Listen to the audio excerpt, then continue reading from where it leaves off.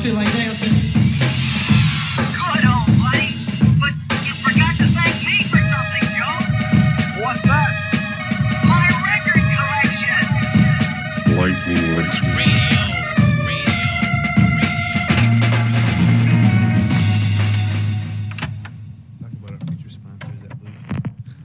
All right. Guess what? It's episode 25 of Lightning Licks Radio. Hey.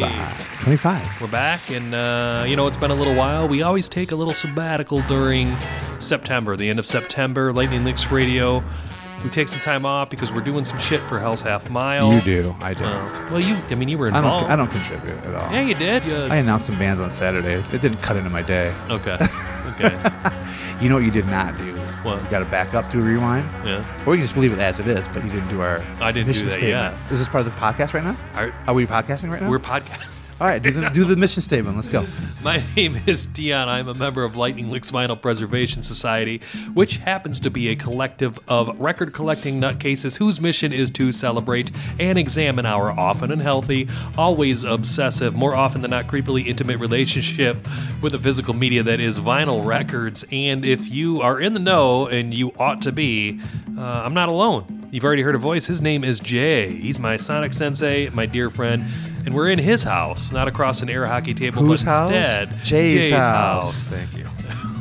We are on a Christmas-themed vinyl tablecloth. Tablecloth, yes. It's In plastic. Jay's living room, so this is interesting. It's a new locale. Yeah. There's no hockey table, but it is very festive in here with snowflakes, Yeah. the red and the white. It's Yeah, very man. Christmassy in here. I'm digging it. And we are knee-deep into fall here in Bay City, Michigan. However, the weather, it's really nice out today for whatever reason. It should be for the next couple days, but this will be the last of it for certain. Yes. We're going to get really sad next week when Friday hits and it starts to get back to normal temperatures again. And Here's the thing, though. I love fall. Jay hates fall. I hate fall. I love it. There's something about Hallows Eve, that whole time of year, that meant freedom to me. And it wasn't just trick-or-treating, but it was sort of trick-or-treating, where the kids could go out with their neighborhood friends and we weren't watched it all. We could come back super late. Like, we got to decide what we wanted to be, all hopped up on sugar. Man, I love the fall. I love movies that take place during Halloween. I love all that shit, and I love hoodie weather.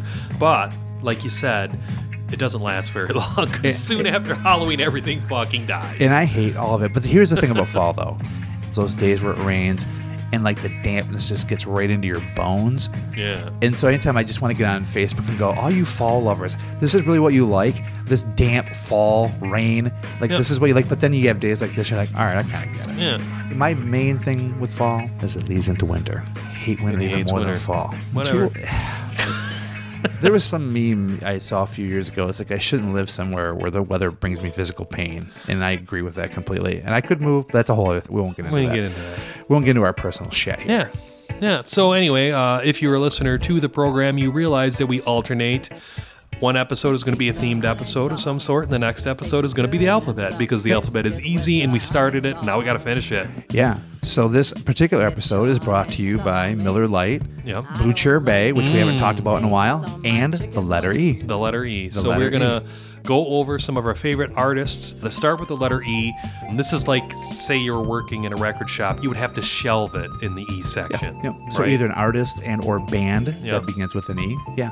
So we were talking about Walter Egan, which we're not going to talk about Walter Egan We're today, not. but he would be under E. He would be. He would be under E. Eagles, under E. Sheila We're also not going to Easton. talk about, we're not going to talk about Eagles either. Not Or going to talk Sheena about Easton. them. ELO. Not gonna, and then, not Echo and the Bunnymen. Not going to talk about Not any going of to talk those about bands. them. You're not going to know who we're going to talk about until we talk about it. Exactly. Unless you like look at the description and you're one of those people who want to ruin all your surprises. And I do want to say, because usually I save this for the end of the podcast, I'm going to flip the tables a little bit, and I'm going to say right now, if you punch play on this, thank you for listening to us. If you press play, you decide, you know what, I'm going to take some time out, I'm going to listen to these dudes. You vested. Thank you. Yeah, it's important. All right. So we're going to do the E thing. We're going to do the E thing. Not here we- ecstasy either. Here we go. We're hopped up on Miller Lite and Blue Chair Bay, but not ecstasy. And fall. I feel We're it in hopped my up on veins. I fall. love it. We're hopped up on the sun. We're hopped up on that October sun. Yeah.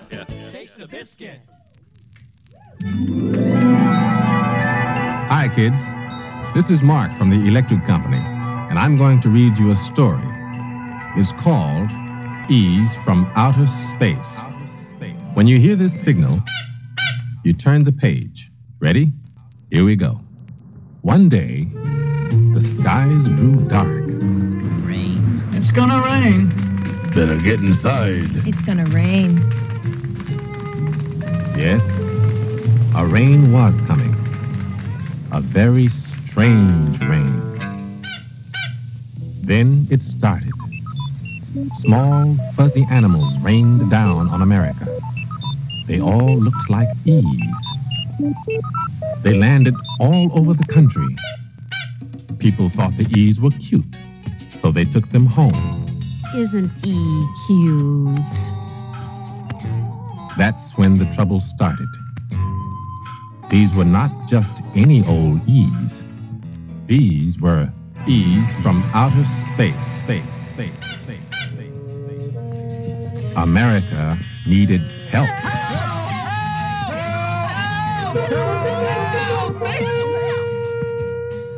The cry went out for Paul, the super gorilla. My hero.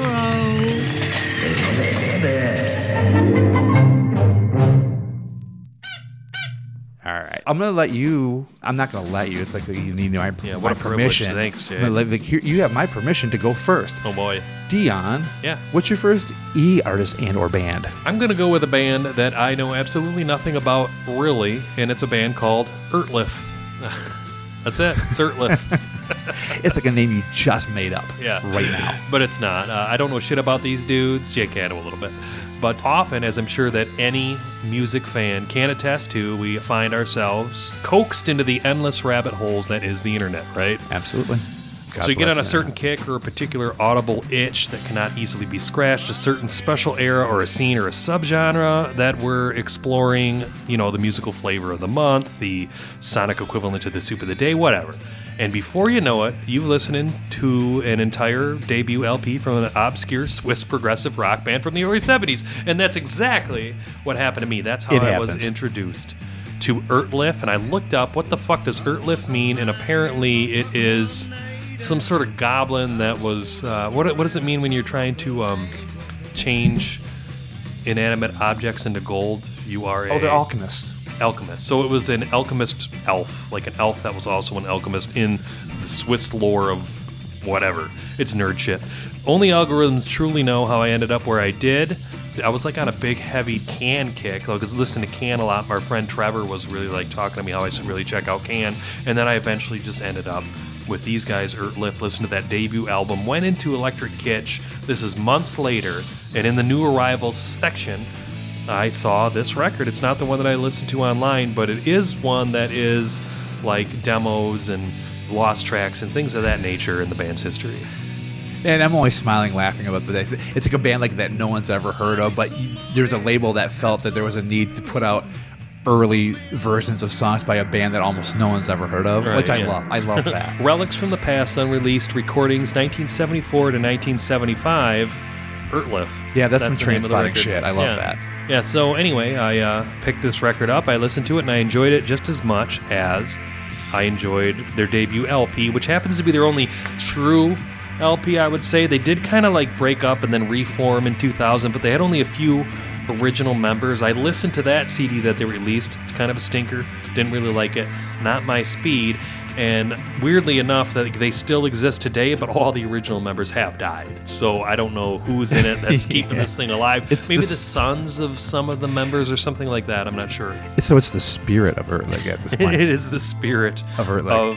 Ertlif, that's true. So that's going to be my E selection. The song for the mixtape is an instrumental number, and it is a demo, and you can tell on account of the amount of audible hiss that is present on the recording, but also that nothing is really compressed. Like, how do you say it? Like, the dynamics are definitely there. Yeah, for sure. Yeah, like, Yeah. when it peaks out, it's all the instruments are playing. When it's solo, like, just that one instrument is playing. And I just really love it. It's these acoustic riffs. I especially like the bass, which is kind of just chugging along for most of the track. But when it finally does, like, poke out of the mix on its own, it shines, you know, just for a few seconds it shines, and then it evolves into sort of this cinematic piece, and I'm always a sucker for that. If you can play something in a soundtrack of like the triumphant finale of a movie, man, I really love it.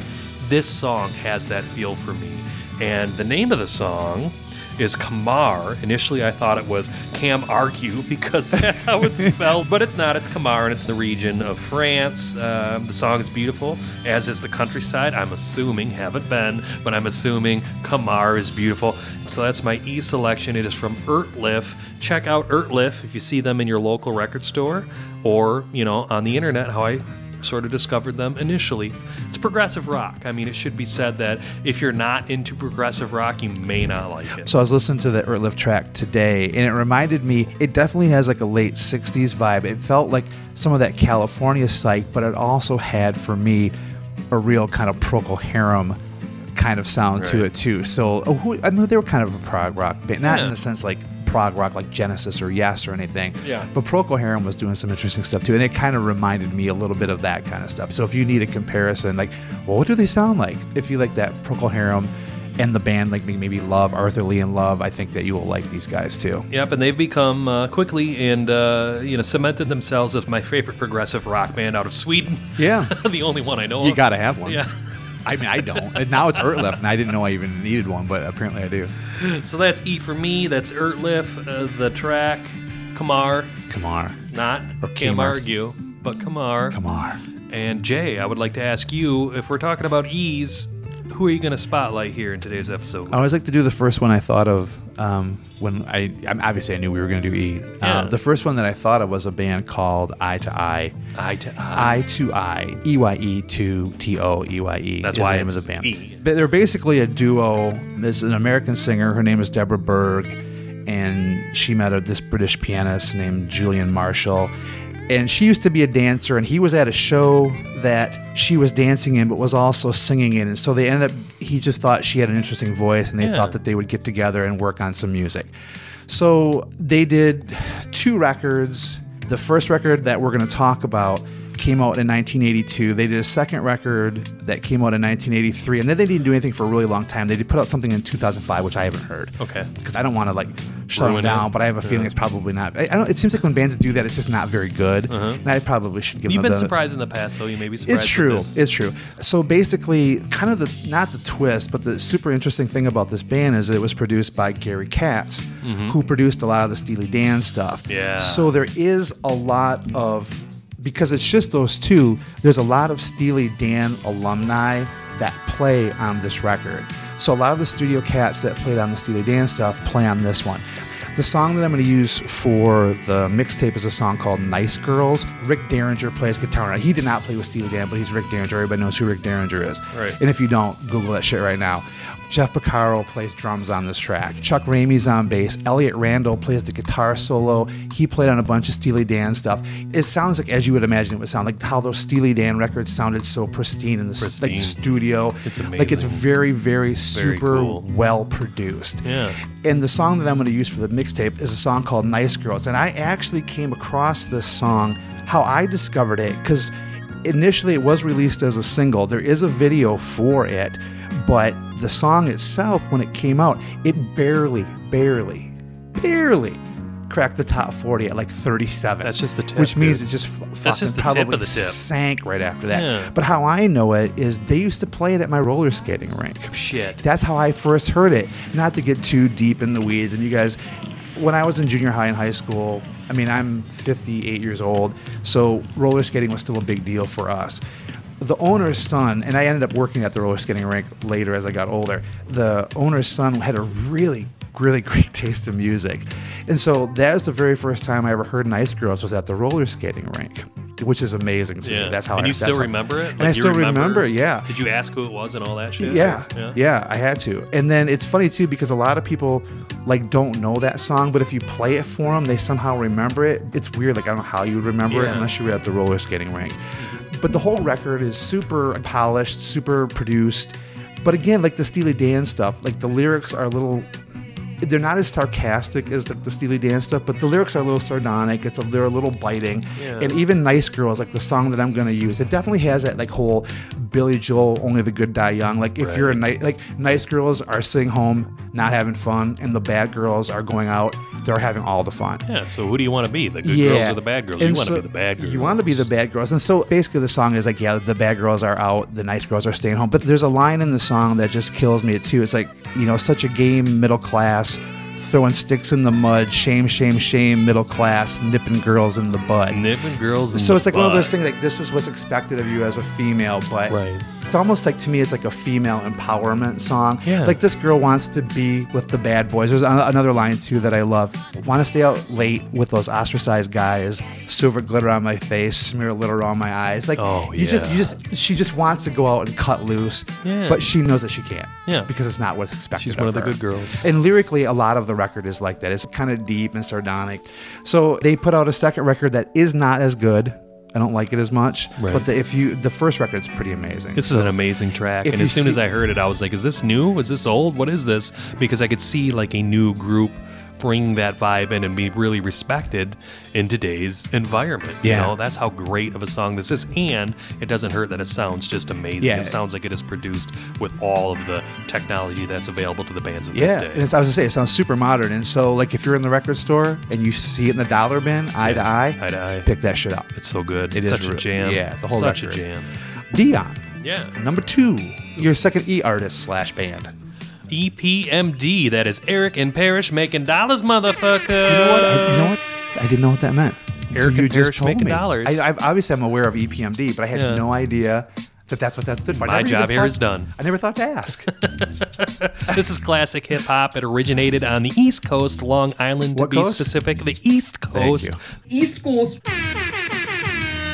In the late 80s, EPMD kind of helped change the game a little bit, ushering in, at least on the beat production end of things, the use of more rock and pop loops as samples that the jams were built around, as opposed to like disco beats or like redone disco tracks that are instrumentals or like naked 808 beats, right? They took things from the pop music sphere and the funk sphere and they made loops out of that. And that's pretty much what they did. They were an underground group. They weren't signed to a major label, at least not initially.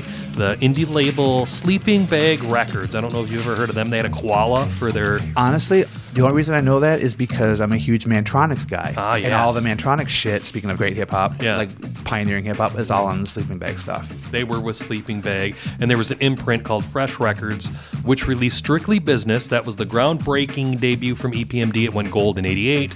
Their sophomore effort, Unfinished Business, went gold a year later. So these dudes, Eric Sermon and Parrish Smith, they were just killing it heading into the '90s, despite selling 1 million records, which is an awful lot of records back in those days. They were broke, That's man. freaking platinum. Yeah, they were. By the way. Yeah, they were victims of shitty contracts. People sell their soul and suck the devil's cock for million selling records, by the way. Yeah, and they didn't have nothing to show for it, man. Maybe some cool clothes or something, but they weren't really rich. So here comes Def Jam, and he's like, well, I'm going to give you some money up front. Russell Simmons is like, I'm feeling that these guys got more hits, In them. And he wasn't wrong. They did have another few albums that were relatively successful, but then the group kind of had a beef with one another. Like somebody got robbed, and then somebody said, Parrish said that Eric set him up, and it was this big street beef.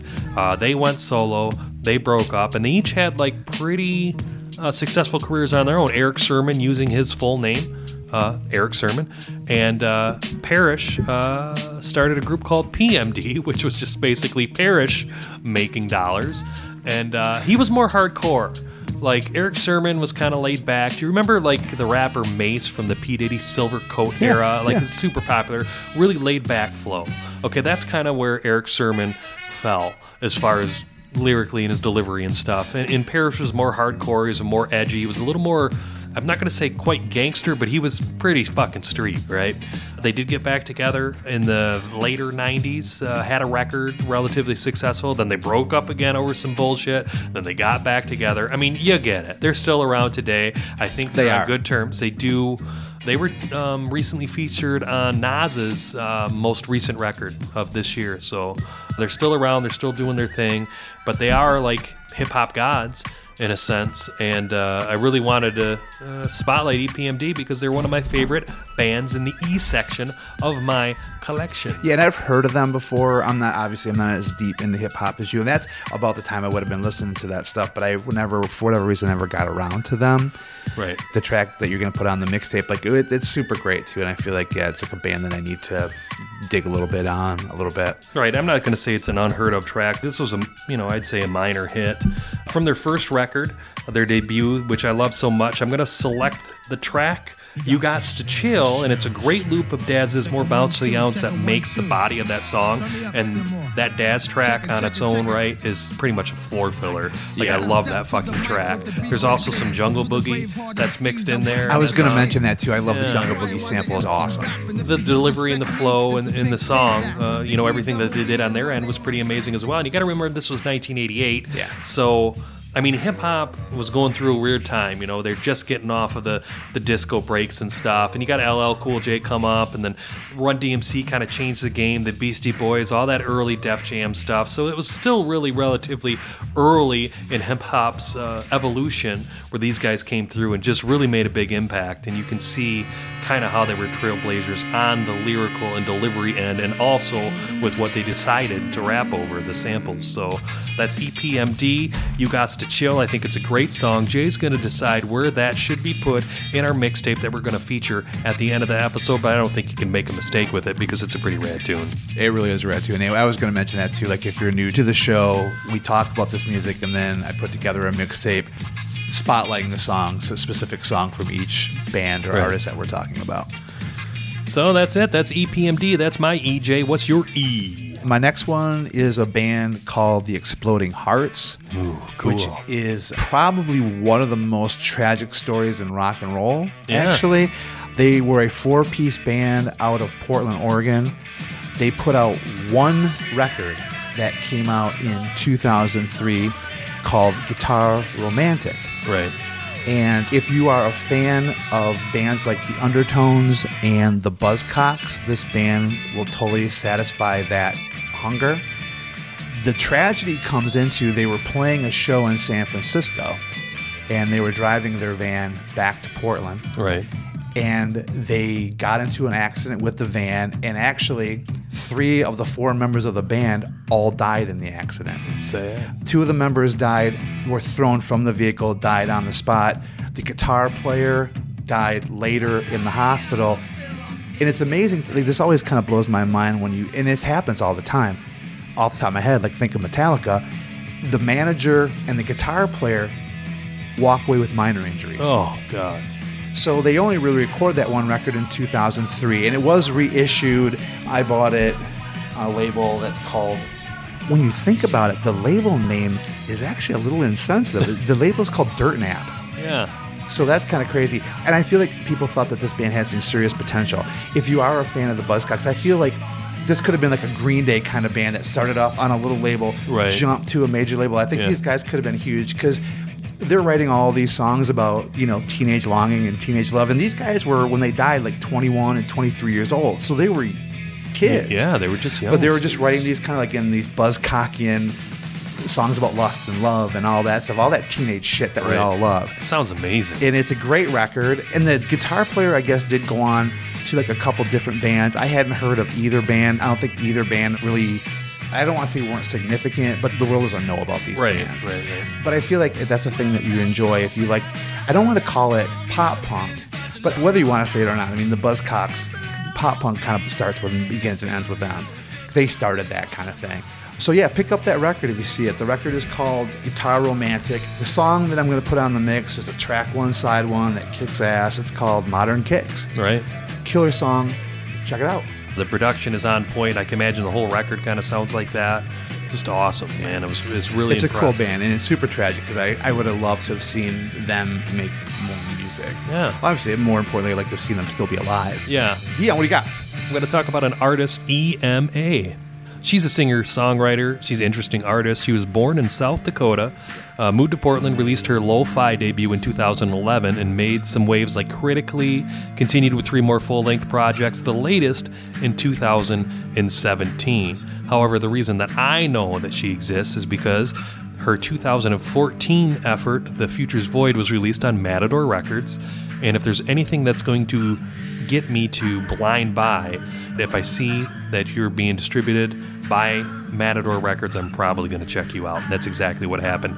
In this case, at the Kitsch, this record was available, and I picked it up, knew nothing of it. And it turns out she's really cool. I really love her shit. She's got a little bit lo-fi folk, that first record especially, but also a little bit of electronica.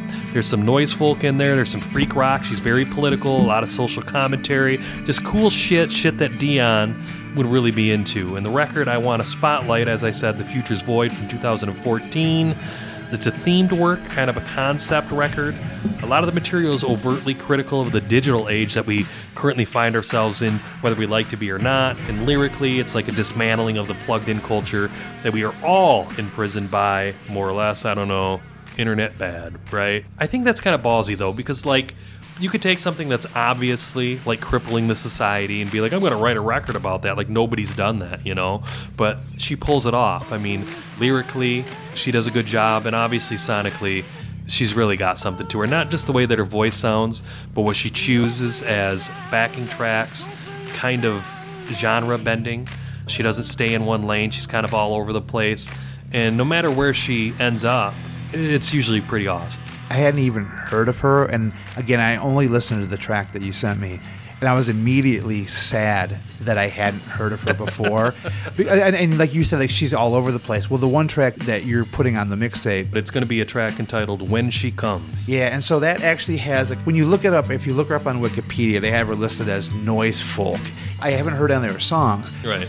but the song that you're spotlighting is very much up my alley these days. It's a very kind of like a dream pop. It's amazing. Like, I don't know how I haven't gone this long and haven't even heard of her before. Right, and that's the one that speaks to me the most, and it's probably for the same reasons that it speaks to you. I mean, the production on this track is superb. I love the way that the kick drum sounds like it was recorded, like, in the next room with a microphone, like, stuffed in a Pringles can, like, put in the corner of the room, but all the rest of the percussion elements, they're, like, straight up. So it's just the kick that has that hollowed out, way far away sound, and everything else is just pretty much straight up.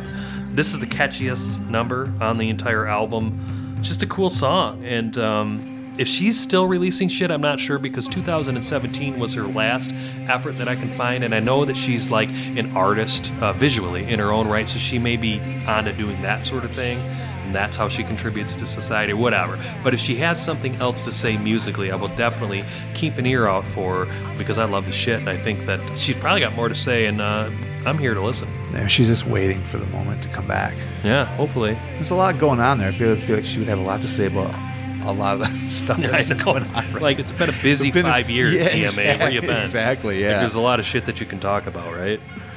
So that is EMA. That is my E-artist. The song is When She Comes. Jay will put that on the mix accordingly. Jay, do you have another E-artist that we should be made aware of? Of course I do. This one's probably the most well-known of the five that I'm going to talk about today.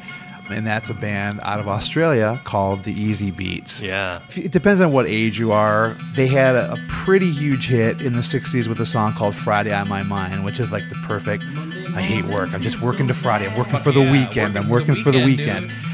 It was a huge hit, like, all around the world. But again, this is one of those bands where people maybe only know one song, but the band is so much better. Not that they're better, because that's a great song too. I mean, enough that David Bowie covered it on his Pinups record when he did his covers record. He covered that song.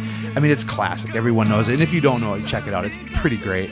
The thing about the Easy Beats, and they put out, I think, like 4 or 5 records too. The really interesting thing about the Easy Beats is that the two guys that were in the band, Harry Vanda and George Young. Okay. Now, Young sounds familiar. yeah, Australian. So, Are you kidding me? and they're an Australian band, so you can put the pieces together. I'm gonna give you a second.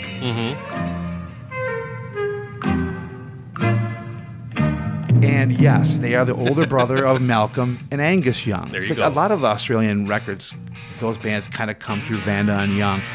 And they produced some of the earlier AC/DC stuff too. And they actually had put out a couple records called Flash in the Pan. I haven't actually heard any of that stuff. I've heard of the band, but I've never actually heard them before. But the Easy Beat stuff, it is like that 60s. Like, I first really heard like a song that wasn't Friday on My Mind they put out that Nuggets box set, but they also put out a Nuggets box set of non-American bands, like European garage rock bands. Yeah. And the song that I'm going to use for the mixtape, which is a song called Sorry, was on that Nuggets box set. And that was like, oh my God, this is a great band that is as good as Friday on My Mind. Fuck yeah. So the record that I'm pulling it from is actually, I don't have actually any of their actual studio records. It's called the Absolute Anthology. So it's like all the singles and B-sides that they recorded between 65 and 69. Okay. It's that freak beat stuff, but Yeah. it's very, very cool. And again, this gets thrown around a lot. It does have a bit of a proto-punk thing to it, too. It does. The guitars are kind of in your face. Super melodic, super catchy. They're a great band, and if you're unaware of Easy Beats, check them out. Yeah, man. Yeah. I wasn't unaware. You know, I've heard the same shit that everyone else has heard, but Yeah, me too. this song really gets me hyped up, you know? Yeah, they're a cool band. Moving on. Yeah. Dion, what you got? A band called the Electric Chairs. They went by Wayne County and then Jane County in the Electric Chairs, but the record I have is just titled The Electric Chairs, so they qualify for E as far as I'm concerned. Now, this Wayne or Jane character, he was born Wayne Rogers, fronted this band, The Electric Chairs, in 1977 in London. Now, I say she now, was an American New Yorker by way of Georgia, gender non-conforming from an early age, and eventually became essentially the first transgender rock star, more or less. Punk rock star, to be exact. Obviously, in London at the time, gender norms were often being toyed with. At least on the performance end of things. You can think of things like Bowie. You can think of things like, you know, Peter Gabriel and Genesis in the early years. I mean, those artists were really kind of playing and toying with gender. Jane, I mean, this was the real deal. She was a transgender person that was also in a rock Yeah, it band. wasn't like Divine, who was also groundbreaking, but was just kind of Yeah. cross-dressing. Like Wayne Jane County was like literally real. Yes. Yes. It was real. And like with a lot of these sort of trailblazers, if you just know their story, which is influential enough, and for me, that's enough to go out and check out the record just because of the historical footnote, right? Right. But you get really surprised in the fact that the music itself is really quite awesome. Like, I did not expect much from this record when I bought it. I just figured, you know, I would have it in my collection. This is like more or less a historical artifact. Some, you know, from an archival point of view, it's cool to have this in a collection. I didn't feel like I would be playing it again and again and again and rocking out to it. Turns out I am. This is awesome music. And listening to it with you, it definitely has that New York punk rock energy, and I compared Yeah. it to, again, not sonically, but there's a certain New York punk rock feel when, I mean, not talking about the like that 70s early stuff too. It reminded me is punk rock in the sense like some of the stuff that Jim Carroll did on his first couple records. Yeah, I too. love it. And I had the same reaction to Carol too. As I saw the movie Basketball Diaries, went back to check out his punk rock, and I didn't really expect much of it. It's really fucking awesome. I ended up loving it. So it's cool to have that happen again. And I remember back when I was a kid, I used to read a lot about her in like Cream magazine and then Rock Scene magazine, which was basically, it was a magazine about rock music, obviously, but it was mostly pictures. They had some reviews and stuff, but it was mostly pictures of the rock scene at the time, hence the name. It's funny because I always assumed because she was making a play on Wayne County in Michigan, I automatically assumed that she was from Michigan. So I was really surprised that she, in fact, was not No Michigan from ties Michigan. whatsoever. But she got mentioned a lot in Cream magazine, which would have been another reason why I would have made that connection since they were based out of Detroit. And like you, like I never really spent any time with it, or I never cared because I felt like it was going to be like novelty music or novelty punk. And that's an insult to her. That's why I just never got around to her. Yeah. And then listening to that track, I'm like, holy shit, this is legit. Yeah. Like you just think it's going to be some, I don't know what you expect. I don't know. I just didn't expect it to be serious punk rock. And it most certainly is that. Yeah, that's great. And it's just that period of time, too. I mean, you're talking about the late 70s, early 80s. And I've been on a punk kick as of late, thanks in no small part to the Pistol miniseries and the Sex Pistols that came out on Hulu. I think it started on FX, but they're tied together It was somehow. Disney. I don't know. Actually started Disney. It was Disney. Disney in Plus. Britain. It was over in, it's a Disney, which Okay, surprises whatever. the crap out of me that Disney would take the Pistol story on. Why is that? Because Disney is so squeaky clean, and there's so much sex and vulgarity and stuff yeah. in the series. Like I just didn't think that would be something that they would tackle. But they've been pretty woke these days. they're pretty woke. These days. I hate using that word, but Yeah, I get it. But I mean, really, like, I love that series. But I mean, it was Danny Boyle. Duh, it's going to be good. And I know that Johnny Rotten didn't like it, and he felt disrespected or whatever. But Rotten, I've got like I love Johnny Rotten. Like, I love all of his music. I love his persona and stuff. But I mean, recently, He's like a super Trumper. He's like, whatever. But I've used that in my ability to understand people like I differ from, politically or whatever, culturally. I always try to keep in the back of my mind how much I love Johnny Rotten and how much I'm going to continue to love Johnny Rotten, even though like him and I like do not see eye to eye like currently. And the reason I can do that is because I can think of things like that I know about him because I'm a fan, right? And he's got a wife that he's caring for, and he just became an American citizen. And I feel like I have empathy for him on a level that can allow anything that we could disagree about to just be a disagreement, right? And look beyond that and be like, I'm never gonna cancel Johnny Rotten. You know what I'm saying? Like, it's just not gonna happen. And I feel like this could be like a whole separate episode. I just got done watching the Public Image documentary. Right. The Public Image is Rotten. I mean, I've been a Sex Pistols fan. That was like one of the first punk rock bands I got into at the time, as much as like a lot of us did. And I've been watching. And here's the thing: I don't like biopics as a general rule because they fuck with time and they make shit up, and that's how it goes. I will say though, I did enjoy Pistol, and the mostly because the performances are so good. Like the actors who are in the film are really, really good. I think, not to get into the whole whatever he believes politically or whatever, I still think a lot of that shit he just does to get people riled up. But I think he was legitimately hurt that someone was going to portray him in a movie. They're doing a movie, although it was based on Steve Jones' book. Yeah. They were going to do this movie that featured him heavily. The Sex Pistols don't exist without him. And that they never came to him. They never sent him a script. They never told him what was going on. He didn't know anything. He doesn't know anything about it. Right. So I can get why he was kind of hurt by that. It's like, I was integral to that, and you're not including me. Well, I like that it exists, with his permission or not. And this is like, I forgot which band we were talking about at this point. I know. We're talking about the electric chairs, and, and the point of getting into the Johnny Rotten thing and the Sex Pistols thing is that I was on that kick, and I think like it's really cool when you get like the backstory, because she came out with this band, and I think there was like this very specific window where anything goes was okay.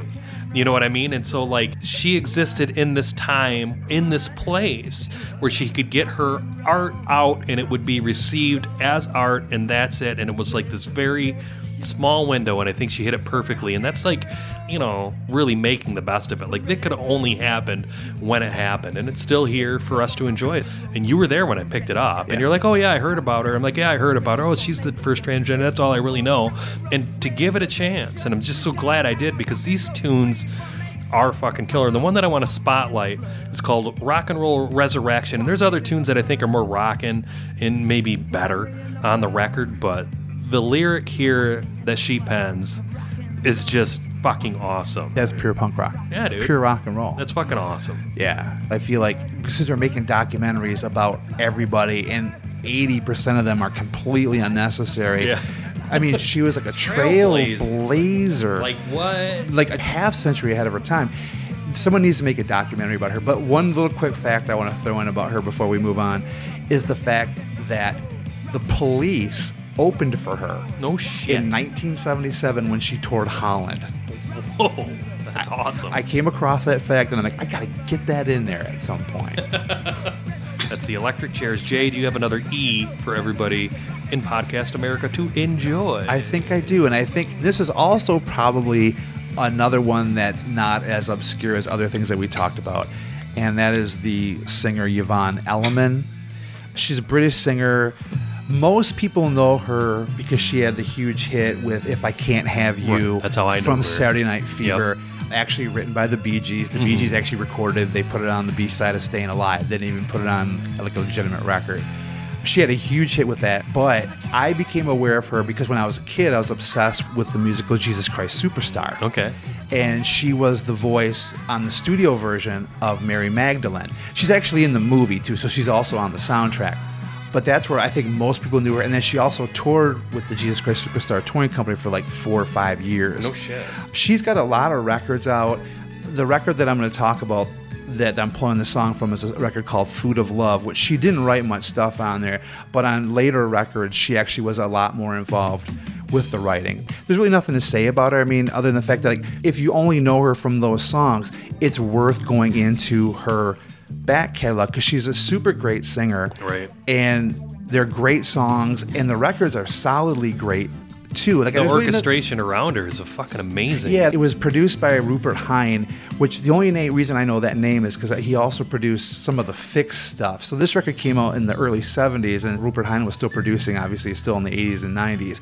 That's how I know that name. But it was interesting because I feel like the label was really getting behind her, because there was like a lot of Pete Townsend plays on here. There's a lot of the people that played like on the Jesus Christ Superstar soundtrack, musicians that are also featured on here as well.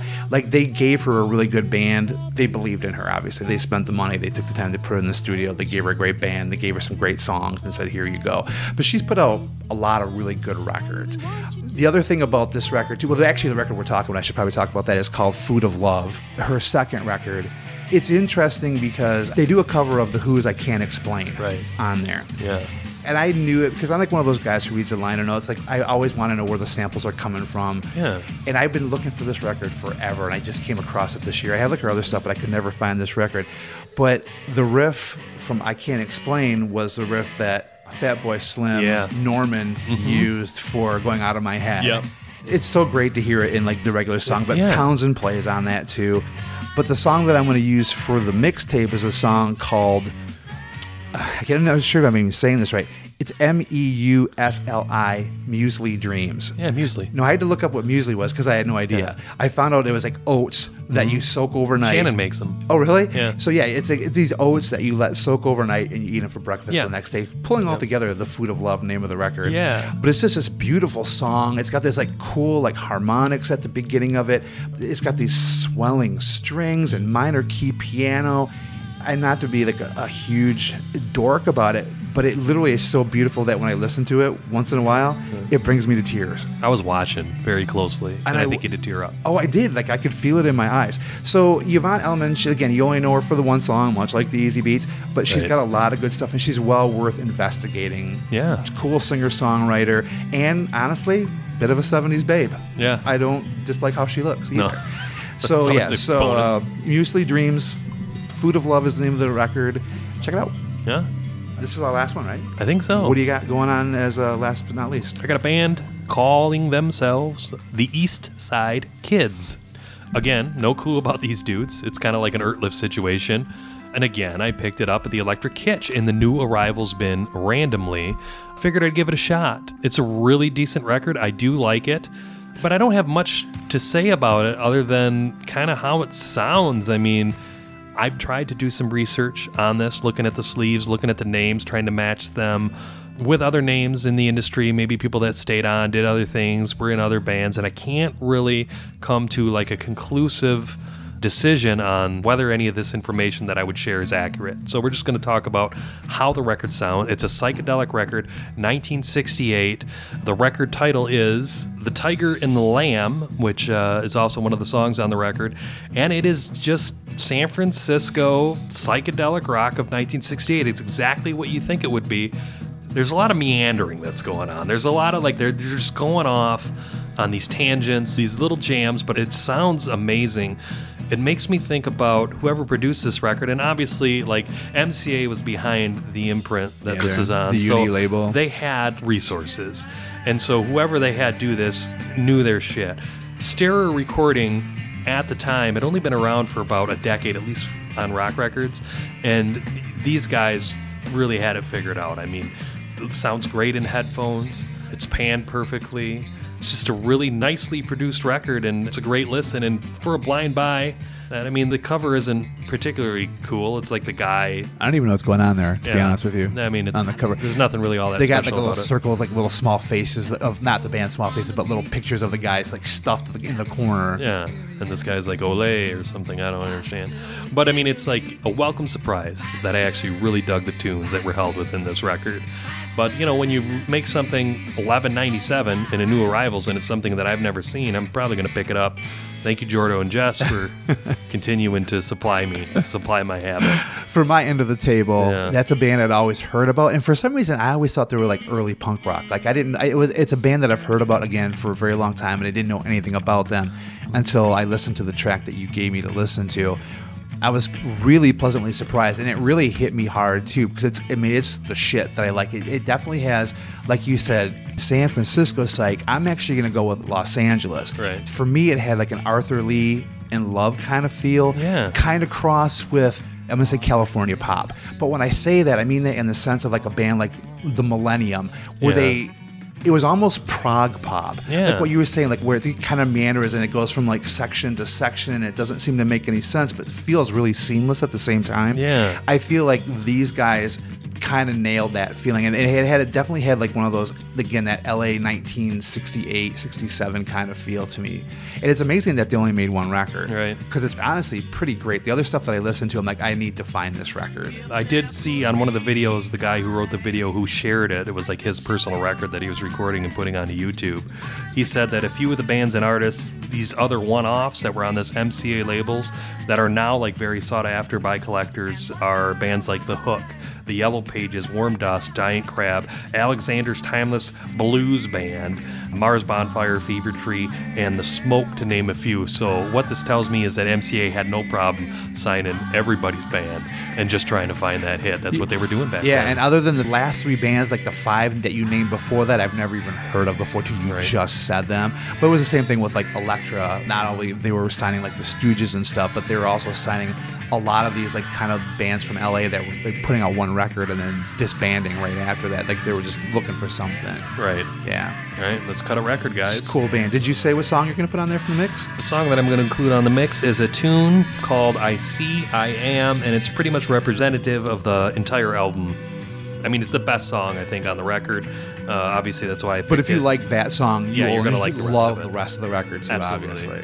I See, I Am. That's by the East Side Kids. Yeah. Jay, do you have one last E record that you'd like to share with us? I do. And I'm going to go a little bit modern, something from the last 10 years. Why are you doing that? I thought we were just stuck in the 60s, bud. Well, here's the thing, though. When you're doing E's, you only have a limited choice of what you can talk about in the East. Right. But I usually with every one of these episodes, I like to bring in kind of somebody contemporary. Yeah. And so the woman I want to talk about is a woman. Her name is Hazel English. Yeah. She is, and again, I don't know what it is about Australia. They're putting out these like great female singer-songwriter artists, but she's an Australian who has relocated. She now lives in Oakland, California. Right. So she's based out of Oakland right now. The record that I'm going to talk about is actually a combination of two EPs. Okay. That Polyvinyl, the record label, put it out. Polyvinyl also, one of those other labels you can just trust. Mm-hmm. If you buy something on Polyvinyl, it's 99.9% of the time you know it's going to be good. And that's probably why I bought it. But it's a combination of two EPs. They did it on, it's at the 45 speed. It's two records, but it's both of her EPs in one package. Right. And when she first started out, the stuff, like the song that I'm going to use for the mixtape is a song called Never Going Home. Those first two EPs are very, very, again, for me, that's what I'm listening to right now, shoegazy, dream poppy. She put out a record a few years ago that was almost like, when you come across those like French records, like the female vocalist from the 60s, you find those French comps.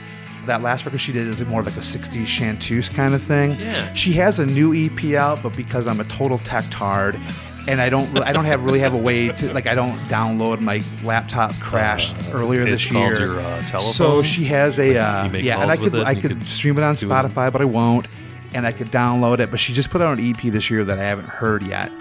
And I'm super excited to hear it. So I'm assuming at some point she'll put out a physical version of it, and I hope that she does. Yeah. But yeah, so the earlier stuff, again, is like the dream pop, shoegazy stuff. Her second record, again, more of that 60s chanteuse pop stuff. The song that I want to use is the title track from one of the EPs called Never Going Home. Yeah, it's a great So song. it's super pretty, super Yeah. beautiful. She's got just a great voice. I mean, she's not a belter. I mean, it's definitely a vibe. It's a feel in her voice. And you watch her videos, I mean, she's cute as a button. Like, she has that 60s look about her too. She's super cool to watch and a super interesting like person to look at. But yeah, her stuff is great. Check that shit out, yo. Hazel English. Hazel English. She's awesome. Yeah. Yeah. That's it. That's our E's. So we're going to get to the point where you are going to hear a mix in just a matter of seconds. Man, this was good to get back into the swing of things. I know that, our fans have been chomping at the bit. I mean, there's dozens and dozens of people that have just been, when are they going to do it? When are they going to release their next episode? Listen, fellas, and probably a few ladies, all over this globe. Like, you got to give us the time that we need to make this art of ours. But we have been busy, and I have been trying to upload a few of the videos. Spotify has the ability now to play video podcasts, so I've been uploading those. We've got a new one of those coming out featuring our friend Cody, so it was really fun to create that. And of course, we're going to have a What Are You Messing With bonus episode coming out in just a few weeks. Yep. That's going to feature us talking about the things that we are into Currently. So, And we drag a friend in, and they tell us what they're currently listening to. so sorry for taking so long, but people, I mean, you're going to get it on the back end. We're not working know? for the man. We can just, and the thing is, sometimes life just gets in the way. It does. It does. Yep. Yeah. So anyway, But- here's the mix, right? We're going to do the mix? Let's do that. Let's just dive in right now. Diving into the mix. Dive in the mix. It's in the mix. It's in the mix. It's in the mix.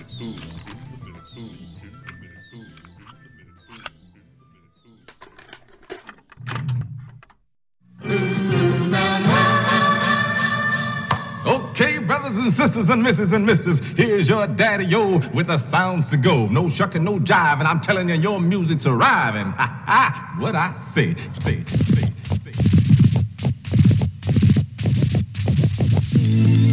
And now, ladies and gentlemen, the moment you have all been waiting for. The final moment when we shall know whether our experiment has been a success. You got to chill.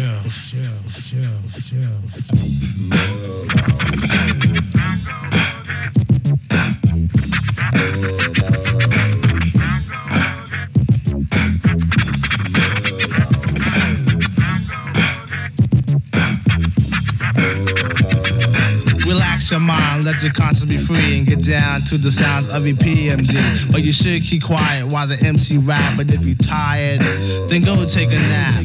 Or stay awake and watch the show I take, because right now I'm about to shake and bake. The EICK is my name, I spell. Thanks to the clientele, yo, I rock well. I'm not an MC who talking all that junk about who can beat who. Sound like a punk. I just get down and I go for mine. Say check 1, 2, and run down the line. To the average MC, I'm known as the Terminator, funky beat maker, New Jack Exterminator, destroying a ploy when your rhymes are not void. Never sweating your girl, YP, cause she's a schizoid. When I'm on the scene, I always rock the spot. I grab the steel with the crown on top. In the beginning, I like to let my rhymes flow. And at 12, I press cruise control. Sit back and relax, let my rhymes tax. Maintain them C's while the doubly max. Always calm under pressure, no need to act ill. Listen when I tell you, boy, you got to chill.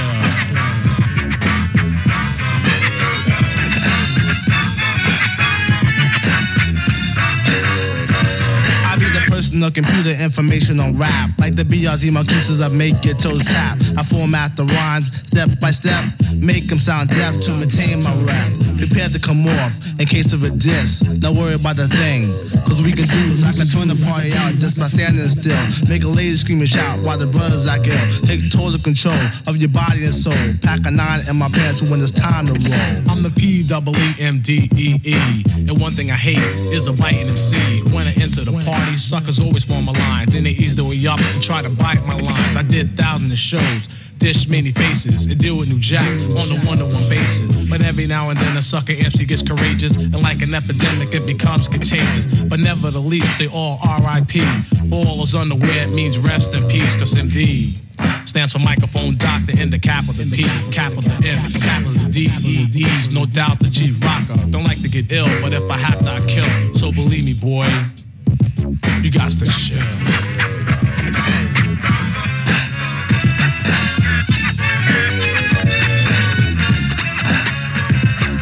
Catch every word I'm saying, no, it's no delaying. Don't hesitate to motivate the crowd, I'm not playing. Seeing is believing, you catch my drift. Or try to interact because I'm just too swift. How swift? I'm so swift and that's a natural fact. I'm like Zorro, I'm Uncle E in your back. I don't swing on no ropes or no iron cords. The only weapon is my rapping sword. Intimidate MCs with the tone of my vocal throne. When I'm dishing on the microphone, cause I'm the funky rhyme maker. MC Undertaker, the one who likes to max and relax. And when it's time, it's your dig 'em smack. I keep the hands clapping, fingers snapping from tapping. When it's time to roll, Uzi Patrol's packing. The P and D, the mic's my only friend. And through the course of the party, I kill again and again. So if you're thinking about battling, you better come prepared. Come with your shield and your arm again. You got to chill.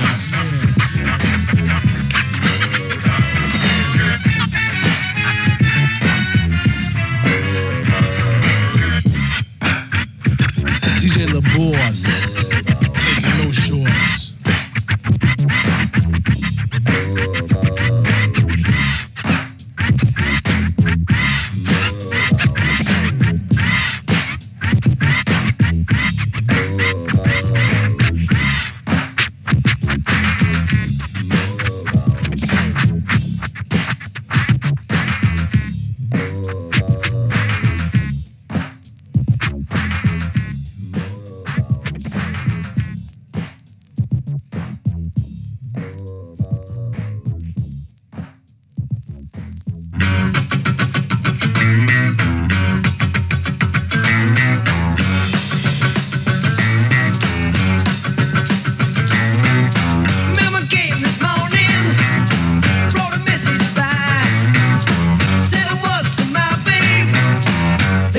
Just why?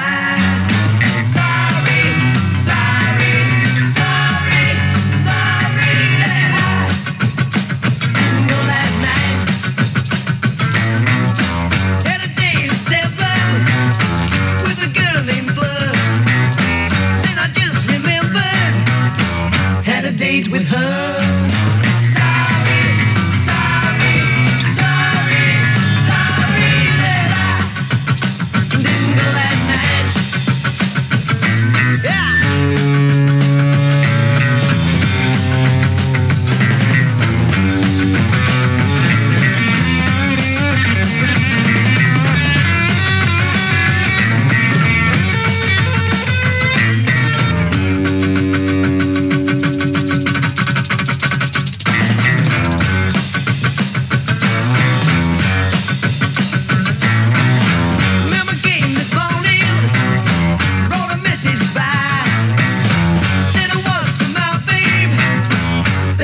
Just why? Sorry, sorry, sorry, sorry that I didn't go last night. Didn't go last night. Didn't go last night.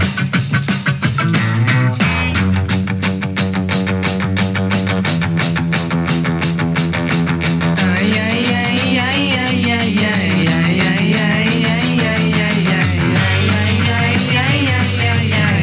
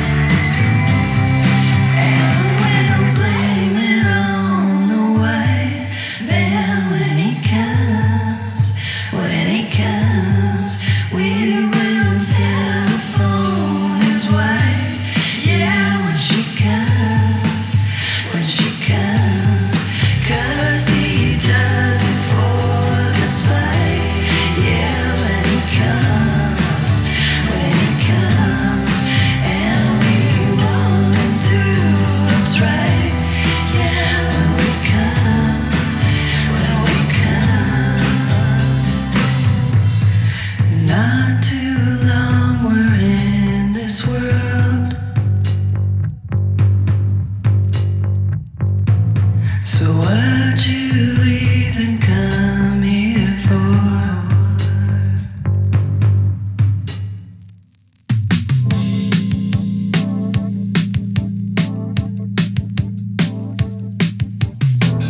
Disappointed youth, where is all the flash? I can be uncouth, I can speak no trash.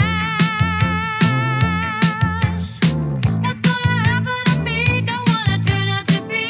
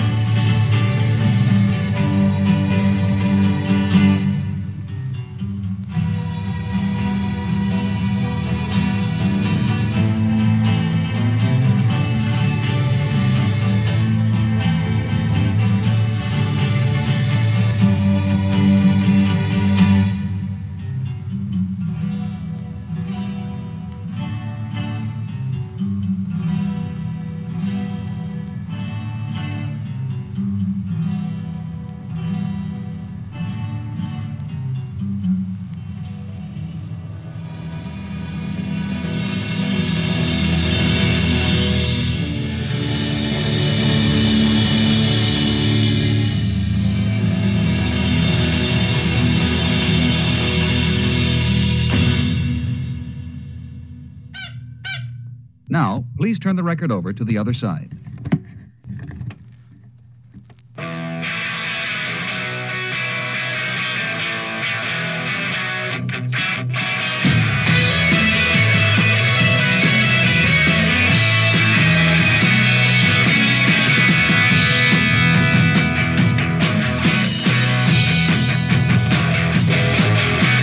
Author breaking now, she says, I don't care. I don't care.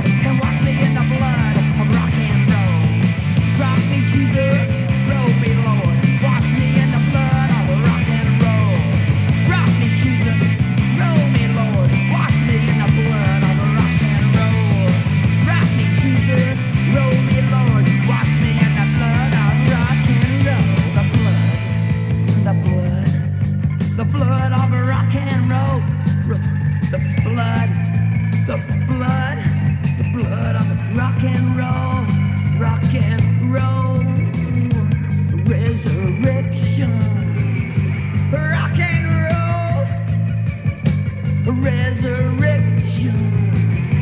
If you want a rock and roll resurrection, you gotta have a rock and roll reformation. If we want a rock and roll resurrection, we gotta have a rock and roll reformation. Well, come on, wash me in the blood. Wash me in the blood. Wash me in the blood. Wash me in the blood of rock and roll. Wash me in the blood of rock and roll. The blood, the blood, the blood, the blood, the blood, the blood, the blood, the blood, the blood, the blood, the blood, the blood. Now the blood. Rock me, Lord. Wash me in the blood of rock and roll. Rock me, Jesus. Roll me, Lord. And wash me in the blood of rock and roll. Rock me, Jesus.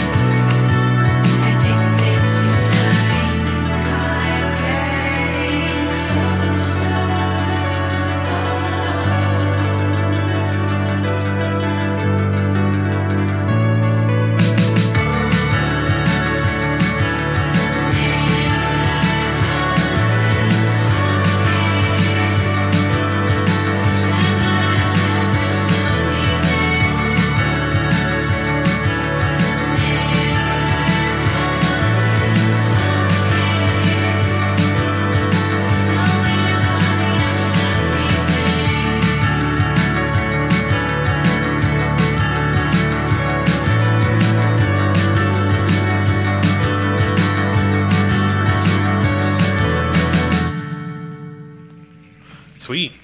So that's the mix. That's the mix.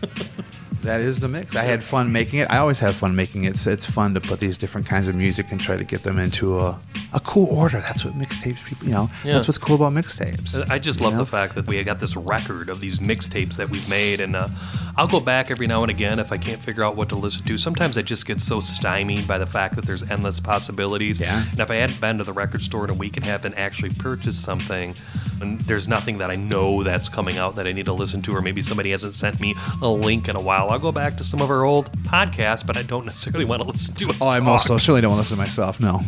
But I do like to listen to the mix because Yeah, me too. they're good. Yeah. I like to think that we have impeccable taste in music. I would love to have all these cassettes. I would too. And I would maybe love that's it. something we can do Nice special. TDK 90 or Yeah. TDK 60 actually, because they're not even that long. Yeah, if I come into some cassettes, maybe we'll have some special edition cassette mixtapes for our number 1 and through 3 fans, because I could probably only do it. Or you're really cutting at me, and who still has a cassette player too. That's like you're really like. I'm looking at one right now. I know, of course I have one because I'm a dork. Cassettes are making a comeback. I know. Well, they've been making a comeback for quite a few years actually. I mean, the whole Burger Records thing was based on they started out just doing cassettes. That's how they built their empire on tape. Sweet. Well, they also took the big fall too. There's also that too. Yeah. When you're a shitty human being or you're signed a bunch of shitty human beings, Man, that's gotta be tough happens. nowadays. That happens. Yeah.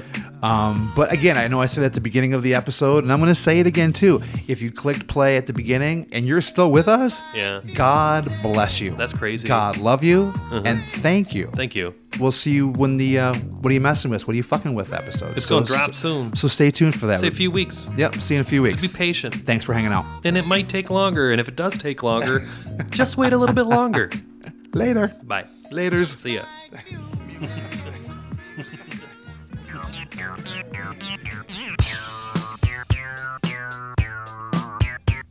Sonic contributors to episode 25 of Lightning Licks Radio include Lee Moses, Brothers Johnson, Holland Dozier Holland, LL Cool J, Mark of All, that's our buddy Jordo, His Shit Rules, Sounds of Shay, DJ Shadow, Toasters and Moose, Morgan Freeman, The Doors, Mac Davis, David Bowie, The Beatles, Kurt Liff, Procol Harum, Yes, Eye to Eye, Steely Dan, EPMD, Mace, Diddy, Miami Sound Machine, Daz, The Exploding Hearts, The Admirals, The Nerves, Buzzcocks, Flamin' Groovies, PLA, Easy Beats, Merv Griffin, AC/DC, Jane County and the Electric Chairs, The Sex Pistols, Devon Element, The Jesus Christ Superstars Players, Fatboy Slim, Pete Townsend, The East Side Boys, Giant Crab, Mars Bonfire, Hazel English, John Cameron, Madlib, Marvin Gaye,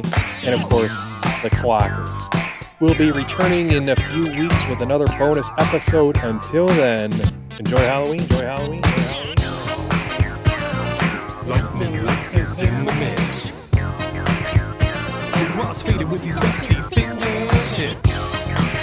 We learn from digging in the bins at Electric Kitsch. We are living the hits. We got funk and soul and so much more. We got the hip hop, rap pop, new and old. We got the free jazz, punk, rock, disco, gold, garage, psych, dub, and acoustic funk. Under your request like, nah man, I think I left that LP at home. It's on the shelf in my basement, that's where it belongs. Sorry y'all. Now don't get me wrong, I really do appreciate your input, but I don't really need your stinking input. Nah, B, I'm just playing, just trying to play to the rules, what I'm saying. Why waste your time on a top 40 hit list when you can prep platters like a catering business? So fresh, I'm high five on my deck, maybe collaborate and cure it, that's teamwork, baby. Cue up an old B-side treat with the guts so deep to make your ear holes bleed. Dusty grooves and forgotten gems, sample sources from way back when's. You're like, that sounds familiar, well it's Isley Bros. Now Biggie Cuba Dilla Bud is still ill and it still kills. It's a bona fide flow for that, for real, that's the deal. Lightning Licks is in the mix. We crossfaded with these dusty fingertips. We learn from digging in the bins at Electric Kitsch. We are living the hits for the pie.